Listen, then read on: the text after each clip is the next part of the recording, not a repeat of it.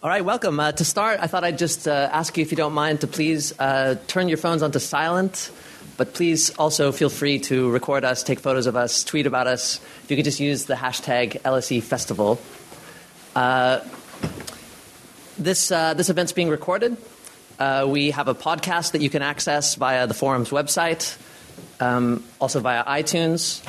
So please also recognize that when the audience question periods come, those questions are also recorded, so you'll have to please wait until the roving mic comes around to you. Make sure to speak into the roving mic. So welcome to the Forum for European Philosophy.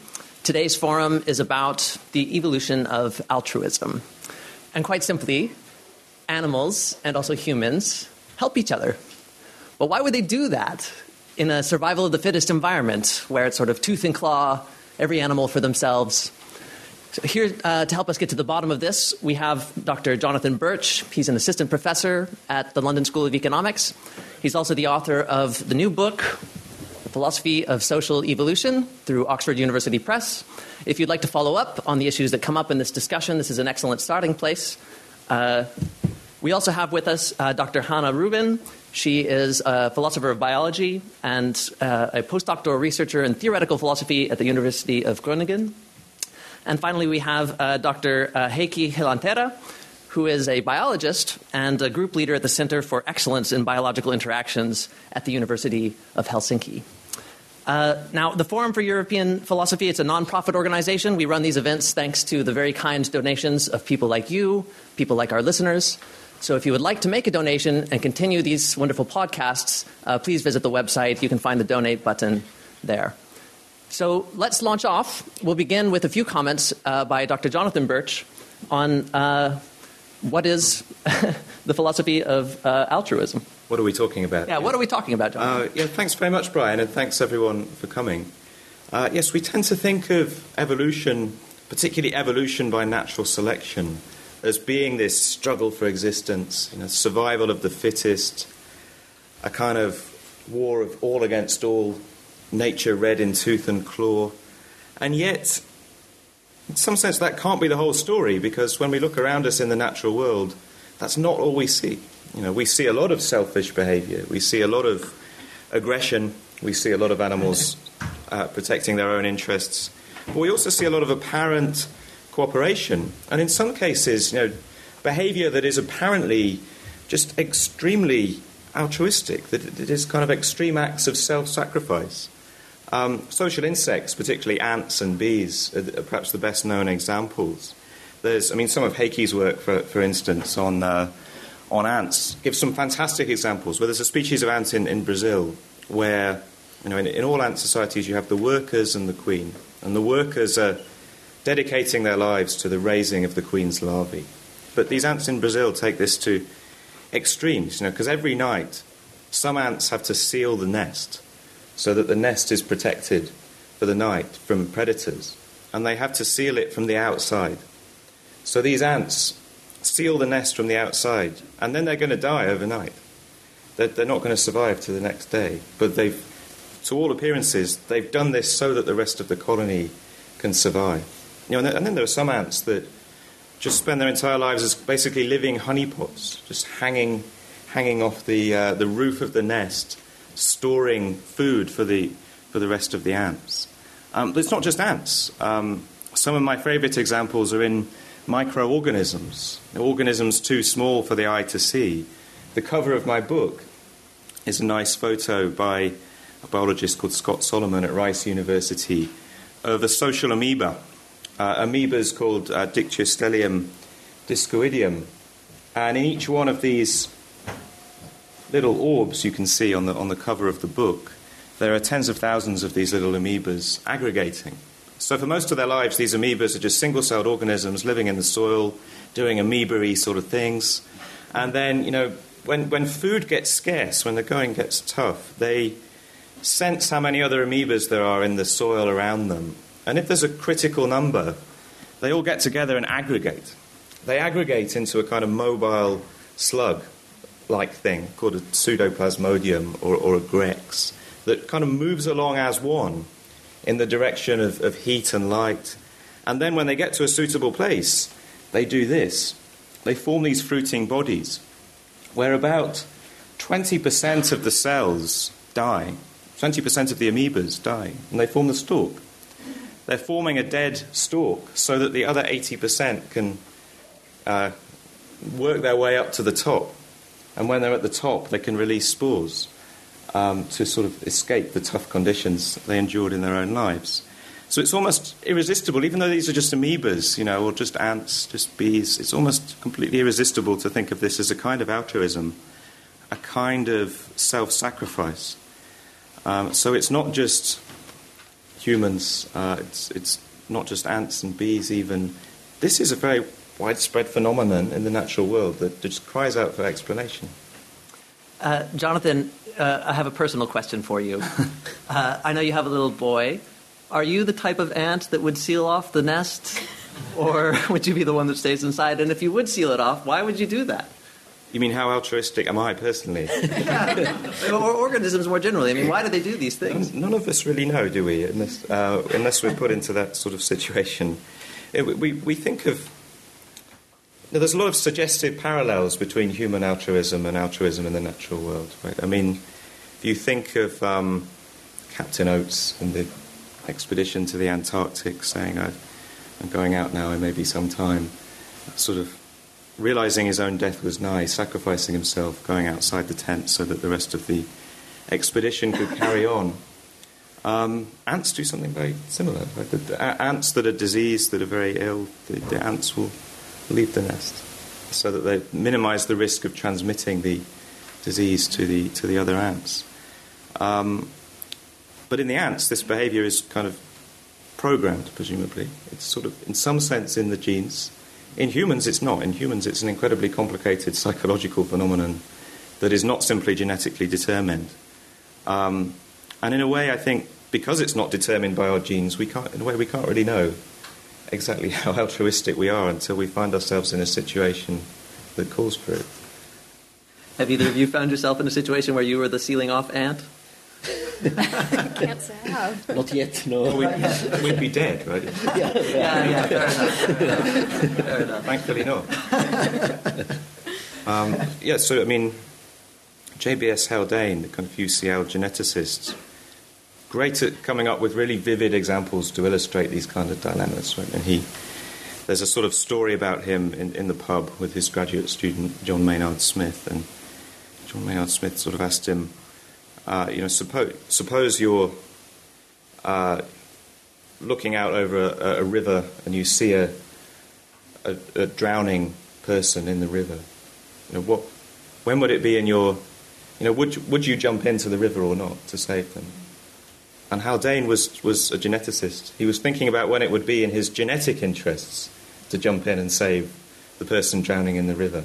And he said, I'd do it if it were 2 brothers or 8 cousins. So in a way, yes, I mean, he went on to sort of point out that, of course, we don't really make those calculations. Right? The evolution of altruism is not about what calculations the individual makes. It's sort of about what the evolutionary processes are that might favour the kind of general dispositions, to be altruistic in that kind of situation. So, I mean, you suggested that there are some interesting similarities then between ants and humans, but also some crucial differences between ants and humans. Do any of you, right, in general, but also in terms of how they calculate their altruistic behavior, do any of you have any thoughts on what exactly those differences amount to? Well, I mean, certainly in social insects, the cooperation is always between genetic relatives. Right? So the workers are all sisters, basically, all raising the larvae of the queen, who's their mother. And that genetic relatedness, that fact that they're descended from the same parent, that they're genetically close kin, not always that close, there's not always just one queen, but they're always related to some degree, that seems to be really crucial in sustaining their altruism.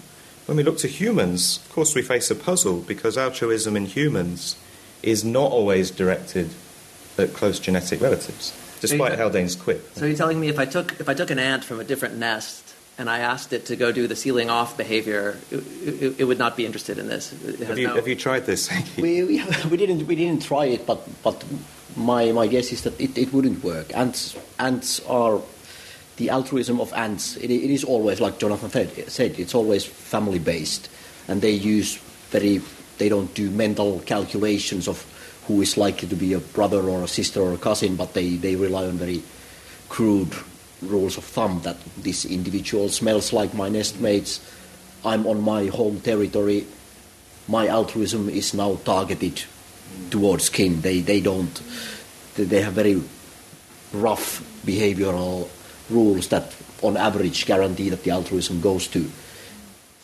genetically similar individuals. There are exceptions. There are cheaters, there are parasites that invade colonies and take advantage of the crude recognition mechanisms and behave like cuckoos and enter the nest of another ant species or a conspecific nest. But these are sort of the altruistic rules of thumb misfiring, and if there's a good working system in nature, it's also likely that somebody is going to find a way to exploit that system as a parasite, and ants do that as well. They are not altruists towards ants in the next mound. They are only altruists in a very limited. So it's parochial setting. In a way. It's within the family. Extremely parochial. Yeah. So that's yeah. I was going to say, even in humans, we're altruistic towards random people that we've never met and will never see again, but there is still some sort of calculation based on kinship. If your brother loses his job, you're more likely to then say, oh, come live with me for a while, I don't care if, it's inconvenient to me. But if a random stranger, you're not going to let that random stranger into your house to live with you just out of some feeling of altruism towards them. And that's the kind of kernel of truth in Haldane's quip, right? That we don't really calculate 2 brothers or 8 cousins, but we do tend to favour, the people to whom we're most strongly altruistic and supportive do tend to be our close kin. But is it, and when you mention the random stranger, I'm worried that the random stranger is going to steal my stuff, that I don't know the person. There's a sort of negative, possibility associated with the visit. guess letting a random stranger into your house isn't the best example, but... you think also, all else being equal, if it were somebody that I were confident that it would be no more or less annoying than my cousin. Yeah, you're more likely to help your cousin, all else being... Still more likely to help my cousin. It's wonderful that it works at all, isn't it? Human cooperation. It's wonderful that Airbnb works, for example. People do let strangers into their house in return Well, that's for money, not interest. Yeah, and I prefer that they have 5-star rating myself. You can be risky or not risky when you take on these Airbnbs. It's bringing out the importance of reputation in humans. Right? Not in the ants, but in the humans. Cooperation between individuals who are not genetic relatives is crucially sustained by reputational consequences. You stand to benefit by cultivating a good reputation, and you stand to lose by doing something that will injure your reputation. Yeah, and then it's not altruism in the narrow and strict sense. It's more like cooperation based on mutual benefits, either direct reciprocal mutual benefits or something that occurs through reputation effects. And of course, compared to the altruism by ants who are sacrificing all of their personal reproduction, that's from an evolutionary biologist, that's the ultimate self-sacrifice, that you are not reproducing at all. The examples of human altruism are really that extreme. So that's from an ant biologist. That's the main difference in the altruism. It's in ant societies. It's obligate. It's non-negotiable, and it's extreme. So it's and genetic relatedness is crucial in allowing that, because it's you're helping your genes persist into the future by sacrificing your own reproduction to help that of the queen.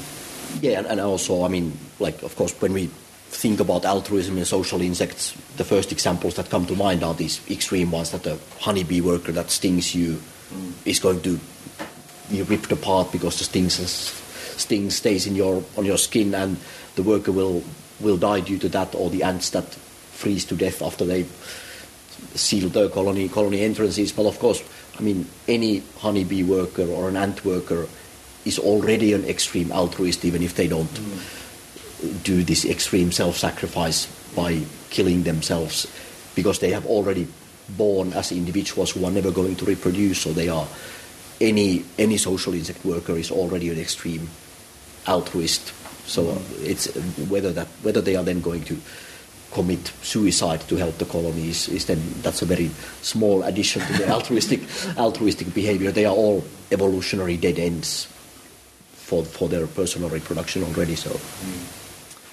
Well, why don't we open up the forum to a few questions from the audience? There's a roving mic that's going around, so if you'd like to ask a question or raise a comment, go ahead and please put your hand up now.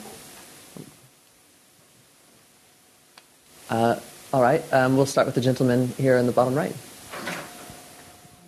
I thought it was interesting that you talked about reputation and you know, we're prone to gossip, we're prone to telling stories about each other or whatever. So I was wondering, various mechanisms have been proposed for evolution of altruism, and you want to have some way of directing altruistic acts towards other altruism. And one method that's been proposed is a green beard effect, where you have, you can recognize an altruist and you act towards an altruist by some external marker. How much can you see reputation as a greenbeard effect in terms of directing altruistic acts towards other altruists?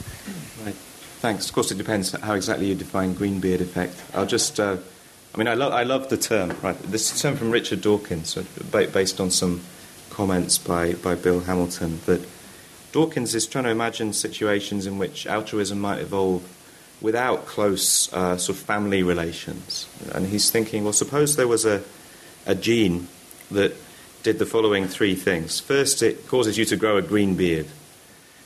Secondly, it causes you to go and seek out other individuals who have green beards. And thirdly, it causes you to behave altruistically towards those other individuals with green beards. And Dawkins asked, well, could that trait spread, even if the people with green beards were not actually close family members? And he said, yes, it could spread, because what it has is that crucial condition for the evolution of altruism, which is that the benefits conferred by that trait are falling differentially on other individuals who have that trait. So it's increasing the frequency in future populations of that green beard trait, because it's people with green beards who get the benefits. And yes, so the question is, to what extent is reputation a bit like that? Well, of course, it is a bit like that, but not entirely like that, because it's not.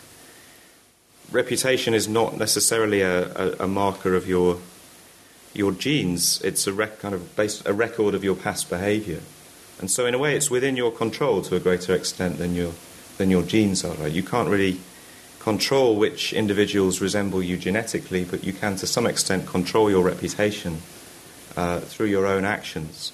So in a way, you can see the benefits of reputation as sort of flowing directly to you. They're a kind of direct fitness effect, and a result of your own behaviour over the long term, which is not necessarily present in the greenbeard effects. But it is a fantastic example. And they exist in ants, right? There are some examples of greenbeard. Not literal greenbeards. No, not literally, but there are examples of ant colonies.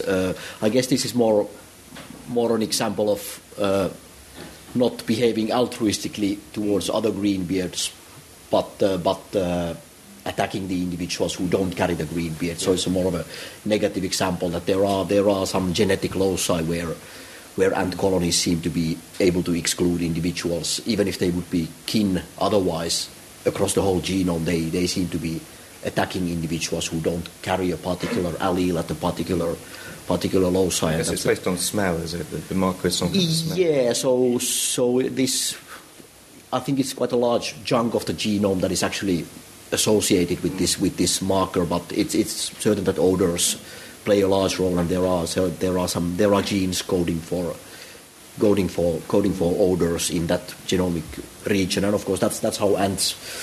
If there's anything special that ants do, it's very likely that odors are playing a role, because that's the world they live in. They are functioning largely based on smell, of course. Yeah. So the important difference really between greenbeards and reputation is that you can have the green beard without being an altruist, but you can't really get a reputation for being an altruist without being an altruist. So they're quite similar in one sense, but they're also quite dissimilar in another sense. And I mean, if there's some kind of a signal of reputation, there is a risk that some individuals would try to fake that signal of reputation. Similarly, that the greenbeard system is vulnerable to this. Yeah, so if you can get a reputation for being an altruist somehow without being an altruist, yet I wouldn't really call that a reputation-based evolution of altruism. But you could have a sort of physical marker as a human, sort of like that becomes culturally associated maybe with being an altruist, and then that's then a sign that you're an altruist. Yeah, and then that's similarly vulnerable than the greenbeard system. The greenbeard systems are thought to be rare in nature because they can be beat by individuals who carry the green beard but are not. Got this vulnerability to subversion, like by sometimes the people in this area call them false beards. False exactly. Beards, people who fake the signal, so fake the smell. And in the same way, if there's a way to fake your reputation or to get it dishonestly, individuals can gain sort of from that. Pretend I'm going to donate to charity, but don't actually ever give the money or something like that. I mean, that happens all the time. This is a major problem. People who you take to be disingenuous. And I suppose I'd be curious to know what you think. How much of human apparent altruistic behavior is really the sort of calculated reputational behavior, where they're trying to build up social credit? But are they ever really truly altruistic? I mean, it's hard to tell how much. I mean, there's certainly cases where it's not reputation based. I mean, there's been experiments putting people in labs where they're just sitting at computers, they don't know who they're interacting with, and so there's no sort of expectation that they're going to build any reputation from giving up some of their earnings from the experiment for the other person. Yet people do give up some money and give it to other people. So one classic example is what's called the dictator game in game theory. So basically you give a person in a laboratory some amount of money, like $10 or something, and they're interacting with another person at another computer, they don't know who it is, and they're told you can offer some distribution of this money. You could keep 9 and give them 1, keep 8 and give them 2 or something like that. And people, I mean, they don't give everything to the other person, but oftentimes they offer a fairly equal split of the money. Most people give at least something to the other person, and there's no sort of explanation of that except for that they care about the other person. They care about being altruistic, even towards perfect strangers. Jonathan, you mentioned earlier the role of Hamilton's thinking and these sorts of issues. Did you want to comment on that? Yes, of course, because it's the LSE festival, right? W.D. Hamilton, Bill Hamilton. I think one of LSE's most illustrious alumni. Rarely even remembered as an alumnus, because I think he basically hated it. He was here as a graduate student in the early 60s. He was enrolled in the Department of Sociology. His first published paper on the evolution of altruistic behaviour has the LSE affiliation, but he never used it again. He never admitted to being at LSE. The reason for that is that he submitted a paper to Nature that subsequently, when published in a different journal, one of the most influential papers ever written in evolutionary theory, but it was desk rejected by Nature. And he heard sort of through the grapevine that it had been desk rejected because someone just looked at the cover page and it said Department of Sociology, LSE, and they said, oh, we don't publish sociology. Wow. So he was also jointly registered at UCL at the Galton Laboratory. But according to his biographer, Alika Segerstrand, he didn't really like that either. He was the sort of guy who was very solitary and worked on buses, and in Waterloo Station was one of his favourite places to work. But this was all in the early 60s. The work he was doing just completely changed the way we think about the evolution of altruism and social behavior. And he basically took that thought that was expressed in that quip from Haldane about 2 brothers or 8 cousins. Hamilton disputed whether that quip ever really happened. It was a kind of battle over priority. But took the basic idea, that basic sort of kernel of insight that we have this evolutionary incentive to help our relatives, and used it as the basis for a mathematically rigorous, brilliant theory called inclusive fitness theory. That, even today for insect researchers and people working on humans, it continues to shape the way we think about how social behavior evolves. We think of animals as trying to maximize their inclusive fitness, where this is a kind of measure of how much your behavior is getting your genes represented in future populations. Do you think, do ants maximize their inclusive fitness? I mean, my view is that if they, of course, evolution doesn't maximize things in an absolute sense. Evolution doesn't have a goal. It doesn't bring perfection, but to the extent that natural selection on ant societies maximizes anything, then inclusive fitness is very close to what is being maximized at least, but that shouldn't be seen as saying that evolution is producing perfection. That's not the case, of course. Heikki, why don't you lead us off with a few comments on how the evolution of altruism works more broadly in your research and in ants in particular? So yeah, of course, for us the bottom line is that relatedness is the key to altruism. Genetic similarity. The Greenberg mechanism is another way to produce relatedness on a small part of the genome, but in ants and other social insects, social wasps, honeybees, termites, altruism is always family-based. So social insects have, of course, evolved from solitary insects. The evolutionary ancestor, in the case of ants, somewhere 100 million years back, was a solitary wasp. First stages of worker-like behavior. In all cases, when we can sort of reconstruct the evolutionary scenarios based on the current phylogenies, it's always daughters staying at home to help their mother reproduce. It's not random individuals coming together, one becoming a worker and the other one becoming the queen. It's always a daughter staying at home to help the mother. In termites' cases, it's both sons and daughters, but wasps and bees and ants, it's always the workers are always females, and the males play a very, very small role in the colony altogether. So that's sort of the insight number one from inclusive fitness logic, that cooperation and altruism is family based. But then I think what brought me into studying ants is the sort of other side, that we have family based societies where cooperation is the force holding the group together, but these are not clonal groups. Individuals are not genetically identical to each other. There's varying degrees of relatedness there, and that creates conflicts within the colonies as well. So if we look at the genetic structure of an ant nest or a honeybee nest, we can also predict that the cooperation shouldn't be perfect. We can predict that certain class of individuals should prefer another class of individuals over the third class because they are genetically more similar to them.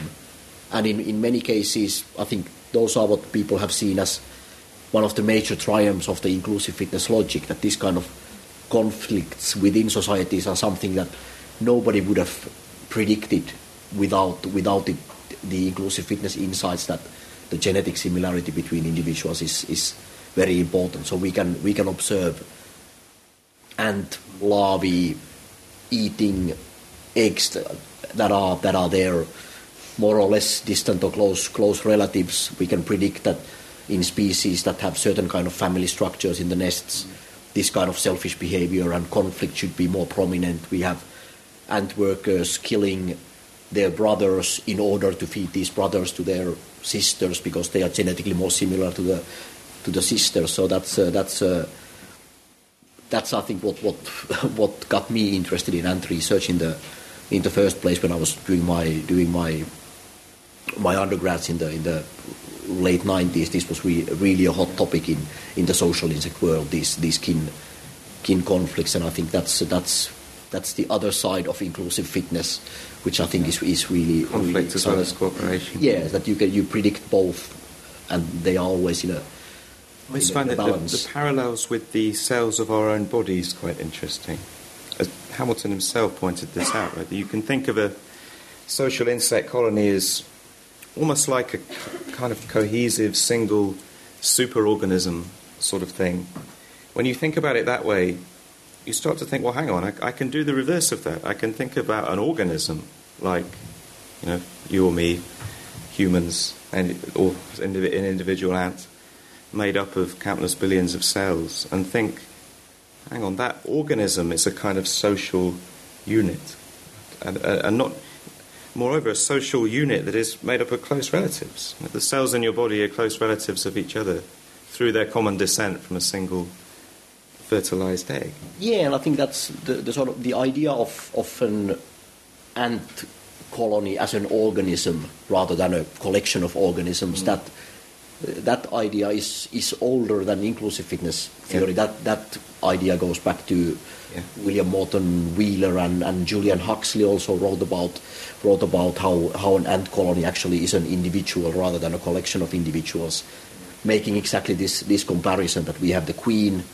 that is the germline of the colony, superorganism, and we have the workers that are the somatic cells of the colony organism. But they, of course, they didn't put this into an inclusive fitness or relatedness framework. They recognized that them being families is important, but they didn't talk about genetic relatedness. And then now, of course, in the last 20 years, this idea of evolution being a series of increases in like hierarchical complexity, like how multicellular life evolved from unicellular ancestors and how insect societies evolved from solitary insects. And this is, of course, where the sort of general value of inclusive fitness theory and relatedness thinking. It's an important idea I argue for in the book, really, that social evolution theory is not just a theory of cooperation, it's not just a theory of altruism, it's a theory of how new levels of organism come into existence. And to me, that's one of the things that's always struck me as a really profound thing about this theory, that it gives us this new perspective on what we are and why we exist. Because for the first few billions of years, right, life on Earth was single-celled life. Single-celled life was getting on absolutely fine. It still is. The vast majority of life is still single-celled. Just bacteria getting on with their business. They have no real need of being multicellular, So you think that's kind of weird that there are these few freaks, in the world of unicellular life. You occasionally come across this freakish thing that's like a mass of billions and billions of cells that are all cooperating with each other. What is that all about? And I think social evolution theory and Hamilton's ideas are giving us fantastic insights into what that is all about. It is about cells that are typically clonal, highly related, descended from a single-cell fertilized egg, cooperating in a way that is stable because of the way they're close relatives. Hanna, I thought maybe you could comment on the altruistic behavior in these particular freakish clumps of cells that we call humans. Well, us freakish humans, we cooperate a lot. So as we've already mentioned, humans are altruistic towards our kin, and so a lot of people think that can be explained using Hamilton's ideas about kin selection. But we're also altruistic towards people we don't know, and even in cases where we think there's no sort of direct benefit to ourselves, cases where there's no reputation to be gained. And so a lot of times when people talk about the evolution of human altruism, they're trying to explain this sort of widespread human altruism. Why are we altruistic towards perfect strangers, basically? And so one thing you might think is, well, kin selection is so important to the rest of the biological world. Can we use this explanation of kin selection to just explain all of this widespread human altruism? Which might seem a bit silly at first, but some people do argue that it can explain this widespread human altruism. And the idea is supposed to be something like, well, our altruistic preferences, our way of viewing other people, evolved back at a time where we were mostly interacting with our family members. So we lived in small kin groups, and so when we interacted with people, we just interacted altruistically. And then biological evolution favored this. But once human groups started growing and we had more and more important interactions with people outside our immediate family members, the altruistic preferences just sort of stayed around. So that's one way some people try to explain why we're just altruistic in general, although it's often sort of dismissed very quickly by other people who refer to it as the big mistake hypothesis, possibly because they think the hypothesis itself is a big mistake, but also because it implies that all of our altruistic actions are just big mistakes. So they're just misfirings of our desire to help kin, even though we're in a world where we no longer primarily interact with kin. It's about sort of coming to regard the wider community as of the country or the world as if they were family members when they're not. Yeah.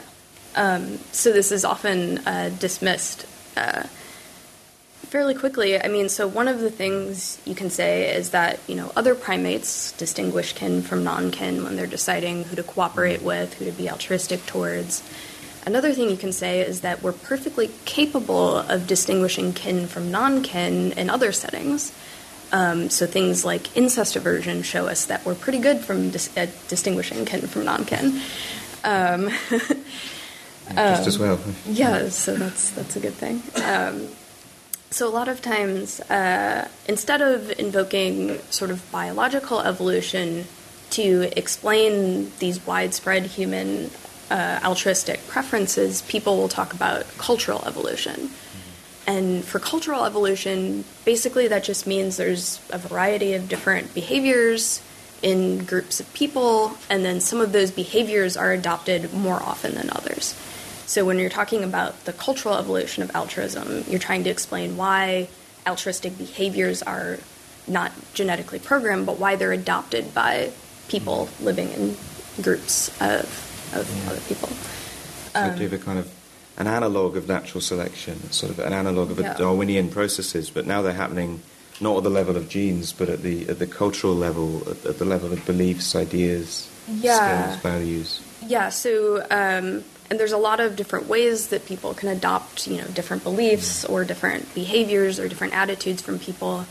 It could be that, parents teach their children how to behave. They teach them to be nice to other people, and some people have more children than others, and so if people have more children than others and their children have their same views, then you might think that's how a behavior can spread in a population.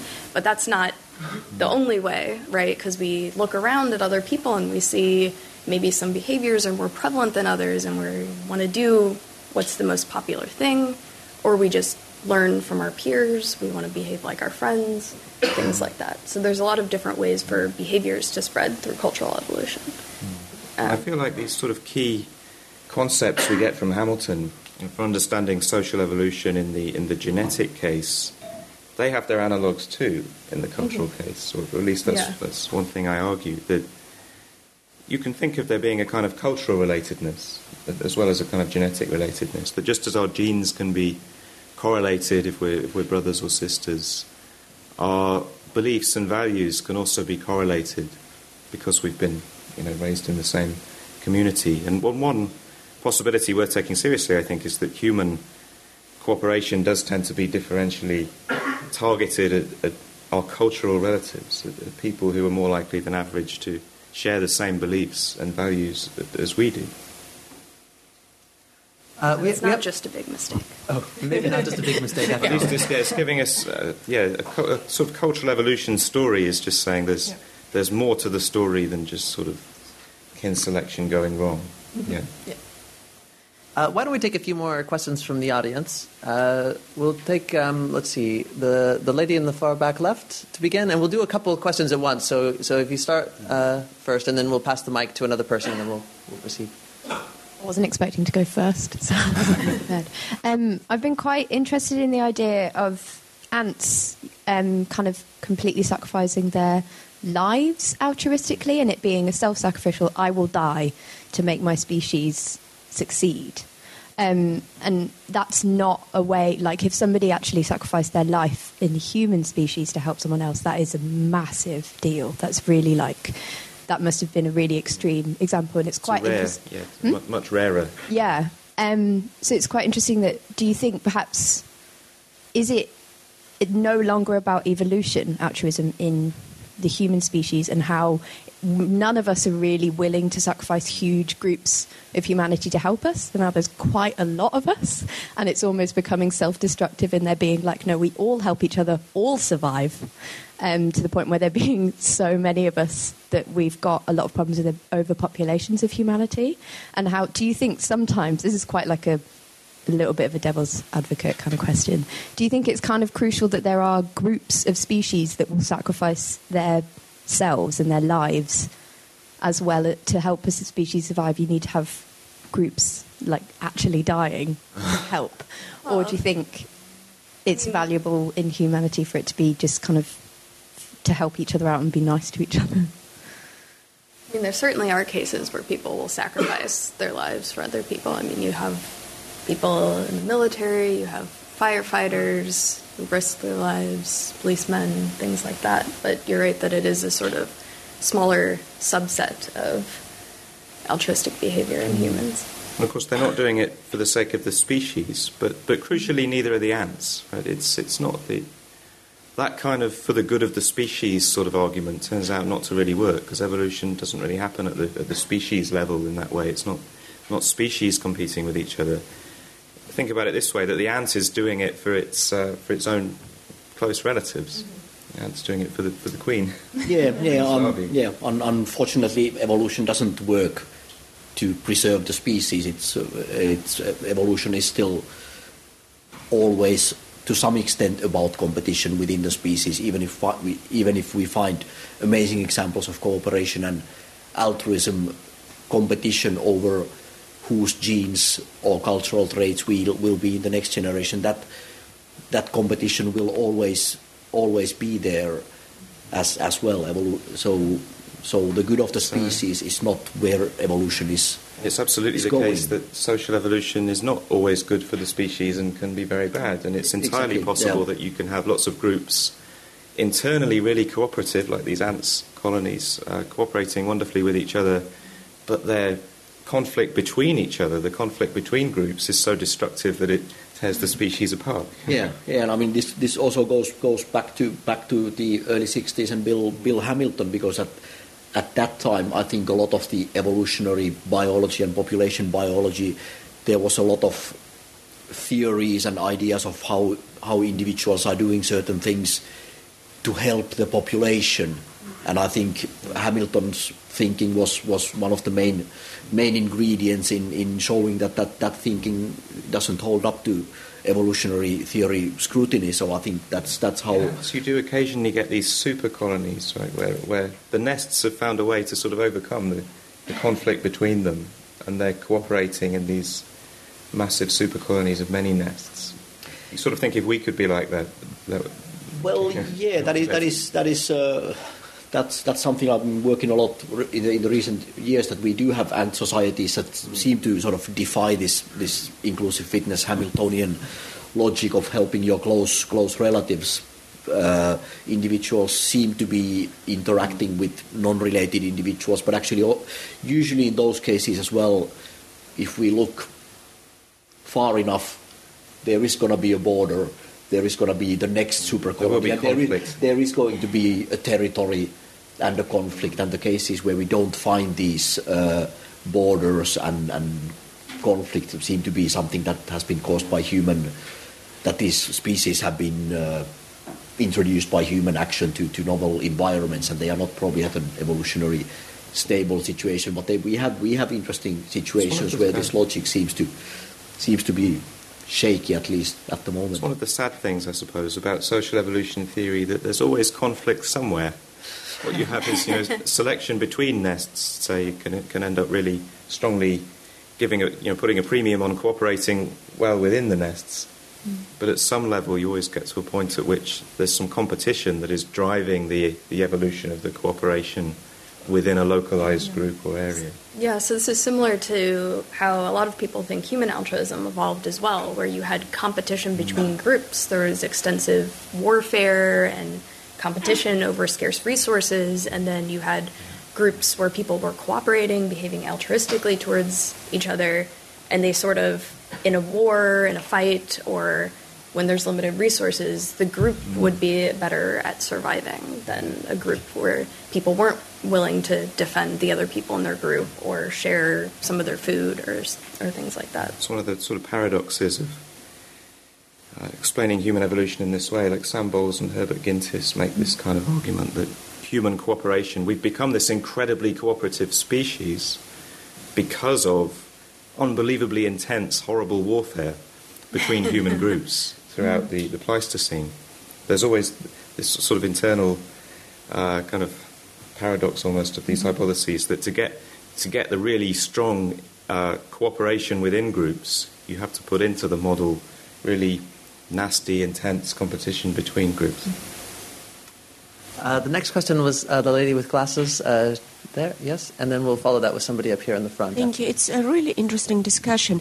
I'm a clinician, I'm a doctor, so I think that is a really big gap between ants and humans.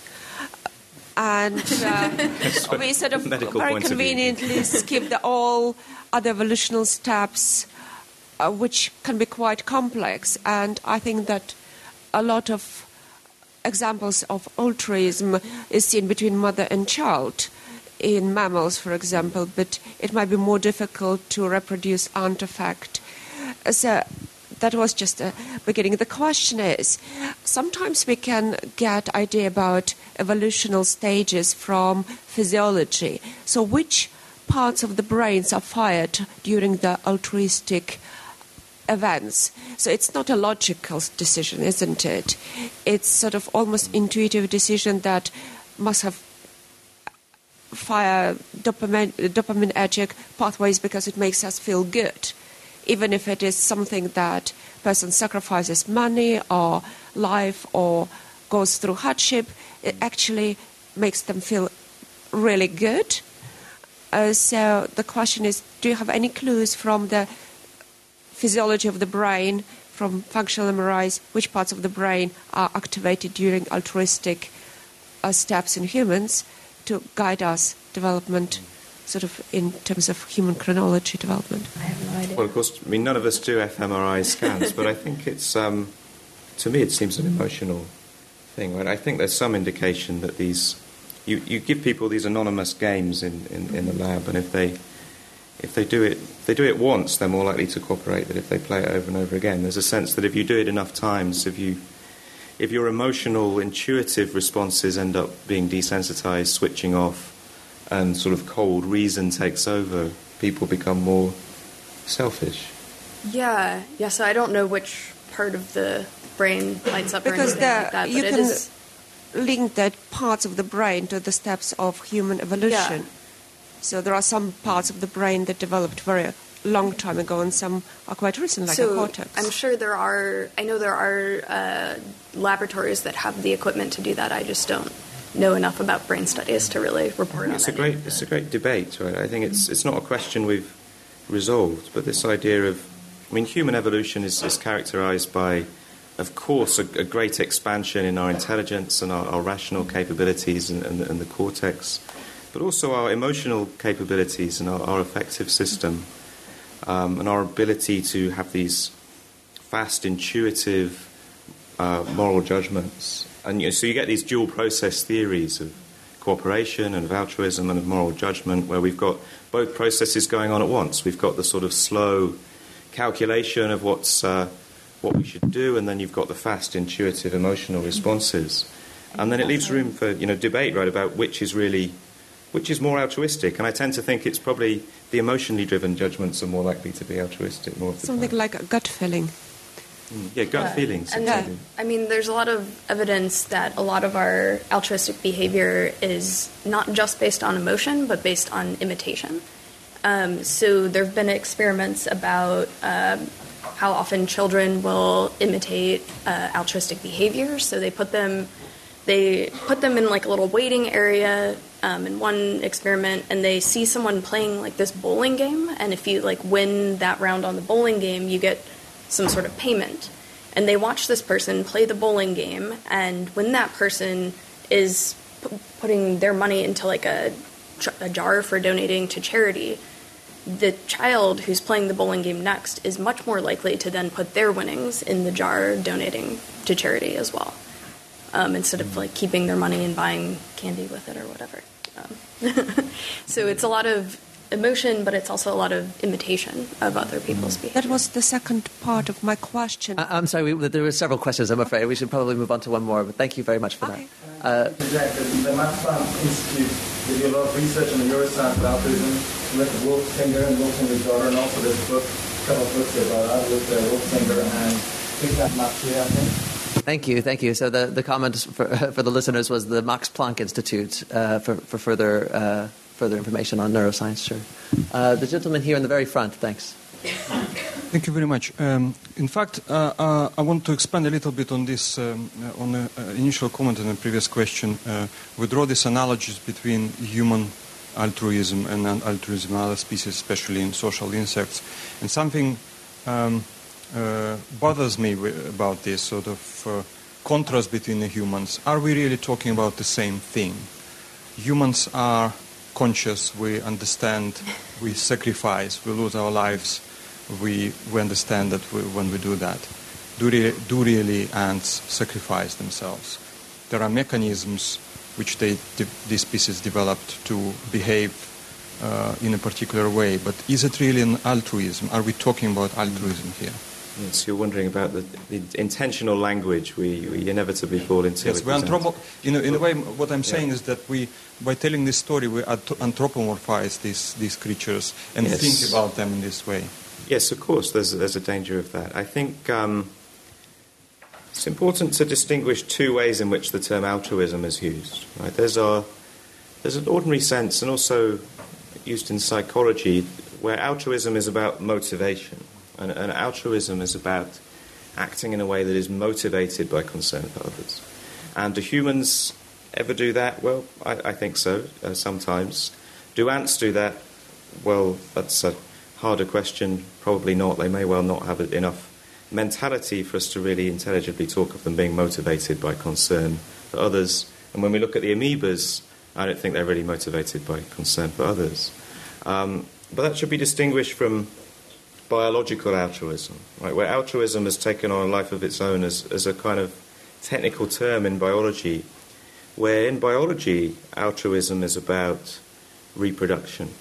It's about doing something that seems to defy Darwinian logic because it impairs your own chances of reproducing in such a way as to increase the chances of reproducing of another organism. And do amoebas do that? Well, yes, they do, and ants do that. So these notions come apart, and perhaps sometimes we're psychologically altruistic without being biologically altruistic, as when we help our own children. That's kind of helping our own direct reproductive success in the Darwinian sense, but it can still be psychologically altruistic. And also we can sometimes be biologically... We can sometimes be biologically altruistic without being psychologically altruistic, I think. If you imagine a soldier or something who goes into a war zone but is not motivated by concern for others but just by the desire for a paycheck or something like that. These notions can come apart in lots of ways. It makes me wonder about the advantage of diversity, though. So it sounds like a lot of the advantage you get from altruistic behavior is then associated with people who are very, very similar to you in one way or another, either genetically or socially. But then, of course, there's some advantage to having some diversity in a species just to be more resistant to natural selective pressures. Can altruism work against you in this way of making your colony, too unified? All the altruism is only working to save the people that are just like each other. Well, I think in social insect studies, how people see this is of course that if you have altruism is maximally selected for in a genetically uniform family setting, but a genetically uniform family setting is also a very good place for parasites and pathogens, for example, to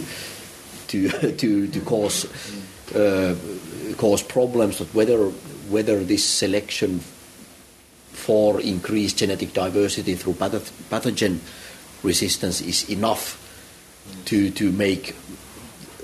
offset the costs that would come from perhaps decreased selection for altruism. That's something It's a good question. And it's one of Hamilton's other big ideas. So my book is focusing on Hamilton's work on social behaviour and kin selection, but the other thing he's best known for is this hypothesis about the evolution of sex. Why do organisms reproduce sexually? That's kind of wasteful and weird. If you think of it from the point of view of a bacterium, I'm fine. I'm just splitting in half every 20 minutes. That's really, really quick, really efficient. Why would you reproduce sexually? In a way, all of the males are just completely wasted because they don't gestate a new organism. All they do is produce a tiny bit of DNA that fertilizes an egg. And Hamilton was thinking, why on earth does selection ever lead to sexual reproduction? And his answer was that it's crucial for disease resistance. It's crucial that the population has this churn of genetic diversity, genes being mixed up all the time, so that parasites and pathogens can't just evolve to target a particular set of genes so effectively that they just kill everyone. It would not have been my first intuition that the role of men is actually disease resistance. Yes, and it must be a really... To offset the cost of having men around. If you think of how many more offspring could be produced if everyone was a woman. The cost of having men around is huge in Darwinian terms. And there must be a huge benefit in the form of genetic diversity. And that's also a good example of how evolution doesn't favor what's good for the growth rate of the population. Yeah. A population with very few males and a lot of females would grow much faster than a population with a 50-50 sex ratio, and a 50-50 sex ratio is something we observe in most species with separate sexes. So that's a very good example of how natural selection works at the level of individual benefits and not what's good for the population. So.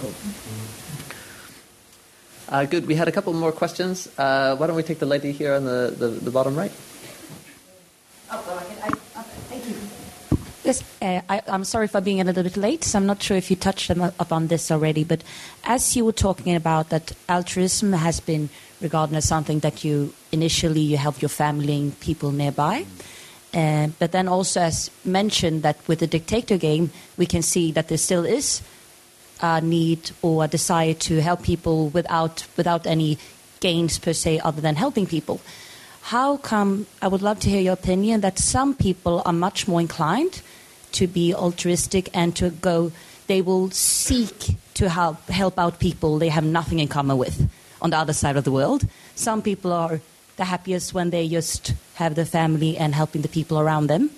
And also, I guess this is a side question to this, that now with the society becoming global and with media, shouldn't that have increased altruism by diminishing the borders between people around the world? People's behaviour does vary in these games, right? Yeah, so one thing Jonathan said before is that it's much more complicated in humans because it's not something that's necessarily genetically programmed, and so a lot of it has to do with who and what actions you see as you're growing up. Like I said, a lot of it has to do with imitations. So if you're not brought up in a sort of family that teaches you to be altruistic, then you're less likely to have that behavior. And people's behavior does vary in this dictator game. especially in things with, like, in the laboratory, though, a lot of that isn't necessarily about how altruistic the person is, but how they understand the situation they've been put into, because it's not a sort of everyday situation. And so the way that they think about what kind of interaction am I having also can affect your behavior as well. Certainly one of the effects of globalization is that altruistic behavior is now much, much broader than it ever was before. I suppose you used to have to be altruistic in your family, but now, I mean, even especially in the UK, giving what you can, 80,000 hours, there are these charities whose aim is to be altruistic, really, and donate huge amounts of resources to people that you never meet, that are far, far away. Parochialism still exists. Yeah. I think it's a great question. Given what we know, which is not all that much, but it's more than we did, about where human altruism comes from, is there anything we can do? Are there any interventions we can target to try and make people more altruistic? If you think that we have these evolved sort of parochial, tribal instincts, if you think that we are disposed to be most altruistic towards our kin and then perhaps next most altruistic towards people we recognise as being similar to us from the same cultural group as us, how can we get over that? Like, what can we do to try and structure people's environments in such a way that they're not as sensitive to these in-group, out-group distinctions, that they're not as tribal, that they think of people in Africa, say, as being equally worthy of the basic needs being met as the people who live in the same town as them in the UK. It's a difficult question. I just hope, all I can say is I hope that in some way this research feeds into that and is in some way helpful. Yeah, so there's tons of interesting research on in-group versus out-group biases. I mean, there's a lot of experiments that, like, if you, flip a coin and first half the people it comes up heads and half the people it comes up tails, and you put them into groups based on that, and you're like, okay, you're the people where the coin came up heads and you're the people where coin came up tails. They'll form in-group biases based on something as totally meaningless as that, and they'll cooperate much more with this person got a heads on the coin group versus those people with the tails. I don't know about them. Good. So there was another question here in the middle. Thank you. Earlier you were talking about the dictator game and how we still observe some people giving money despite the anonymous condition that they're in. And as I understand it, a lot of the reputationalist, altruist people who say that altruism is just like trying to establish a good reputation, account for this by saying, people have these emotional proximate causes that induce them to, give. And because anonymity is such an unusual condition to be in, it's just the metabolic cost of just being always proximately motivated to be giving in these situations means that people are built to just give, and the fact that they're in an anonymous state is just a mistake. So they're just it's another type of mistake. Yeah, it's another type of I'm wondering, mistake, yeah. How much credence do you give this argument? Do you find it compelling? Why or why not? So, not necessarily. I mean, I'm sure that has something to do with the explanation of why these people are giving in the dictator game. Although, as Jonathan said, if you have people play these sorts of games multiple times, the sort of emotional reaction disappears, and they sort of think about, okay, what's the rational thing to do given what I actually really care about? And in these sort of dictator games, if you have the people play over and over again, they do sort of start to give less, but it bottoms out at a certain level. Like, if you play it 10 times, you sort of give less for a while, but you're not willing to give nothing. I mean, some people are willing to give nothing to the other person, but there are still people after playing the game several times where you would think they sort of have more rationally thought through the situation they're actually in. They still do give money, and so it's less clear that it's a sort of misfiring in that kind of case. I'm not sure I like the language of kind of misfiring, big mistake hypothesis, because even if you think, well, from a strict kind of Darwinian point of view, a lot of human altruism is a mistake. It doesn't promote our inclusive fitness. That's a mistake that itself has a history. and that can itself be a target of explanation for cultural evolution, and that is sustained by social norms and sustained by the way we expect each other to behave. So it's only a mistake in a very restricted sense. It's, in another sense, it's something to be explained by a different kind of evolutionary process. Yeah, I mean, if we have cultural norms and ways of copying behaviors of others, we have to look at the balance. In what situations do those behavioral or copying rules pay off, and what is the proportion where they misfire, so to speak? It's which part do we want to focus on? We can say that these behavioral rules work very well on average.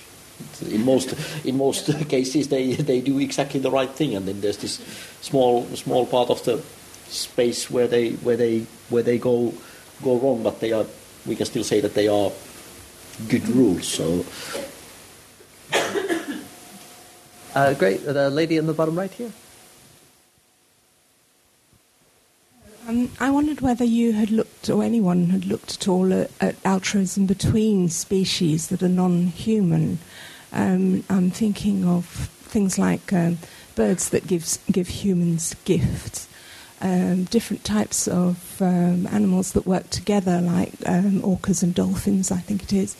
And recently I've seen a really lovely, fascinating little video of a parrot deciding that a couple of young cats were bored and taking a milk bottle off a milk bottle and fashioning it into a toy, which it then gave to the kittens for them to play with. I cannot understand why. I was fascinated why it should want to do that. But I do think there's a lot going on at the non-human level that we haven't begun to tap. I'm a complete non-specialist. I work for one of the altruistic organisations. Well, I guess, I mean, the cooperation between species is already something that I think Darwin was considering as a potential problem to his logic. I mean, we have a lot of very intimate symbiotic mutualistic relationships between species, and of course how evolutionary biologists define genetic relatedness across species. It's not possible. It's always, in the technical sense, going to be zero. So we have to look for some direct benefits for the parties that have to be there to keep these relationships evolutionarily stable. And I know there's a lot of examples of vertebrates behaving altruistically towards individuals of another species, and I don't see any direct benefits there. So I think for an evolutionary biologist, they are a mystery. So we have to look for other explanations than biological fitness for those cases. Right, and potentially culture. Right? Yeah. I mean, I entirely agree that all over the natural world we find mutualistic cooperation across species, even in our own bodies. With the gut flora in our gut, we cooperate with bacteria mutualistically. Even in our own cells, you can think of the mitochondria as originally beginning as a symbiont of the cell. So symbiosis is everywhere, but these cases of apparent altruism are much harder to explain. But I think that culture is not a uniquely human thing. Cultural evolution is not a uniquely human thing. There's good reason to think cultures exist in dolphins and whales and chimpanzees of a sort. And if there's culture of a sort, if there are different norms and practices, different groups transmit down the generations through learning, then there's the possibility for cultural evolution and the possibility for the evolution of altruism that is on a kind of long genetic leash, but that is mainly underpinned by cultural beliefs and values, just like we see in humans. Do you see more altruism in these sorts of cultural animal species? So if I'm looking at chimpanzees and dolphins, am I more likely to see altruism than if I'm looking at solitary animals? Well, if you're comparing it to ants, no. I mean, chimpanzees are horrible. I mean, they're really they're really not nice to each other. and not at least altruism in the biological sense that there would be individuals giving up their reproduction. We don't have dolphins or chimpanzees with a worker caste and a queen and a king caste. They are all reproductive individuals, so they are not altruists in the narrow sense that evolutionary biology defines the term, but they might display something that is altruism in the psychological. I mean, the best examples of that biological altruism are cognitively simple. Ants and amoebas. It just seems like it's good to not overthink it. Well, but then how do you explain humans? We're altruistic so often. It just seems unusual that. Compared to chimpanzees, yes. I mean, compared to ants, no, not really. Yeah, okay, fair enough. We're a bit disappointing. And of course, there's a fascinating story to tell that it's still largely a speculative story about what happened to make us diverge from our common ancestor with the chimpanzees so that we became able to cooperate on much larger scales and much more effectively than they can. And it's kind of what the last chapter of the book is about. I think cultural evolution is crucial in understanding what happened there. Well, I think on that note, we're almost out of time. That humans, disappointing in comparison to ants. But not compared to chimps.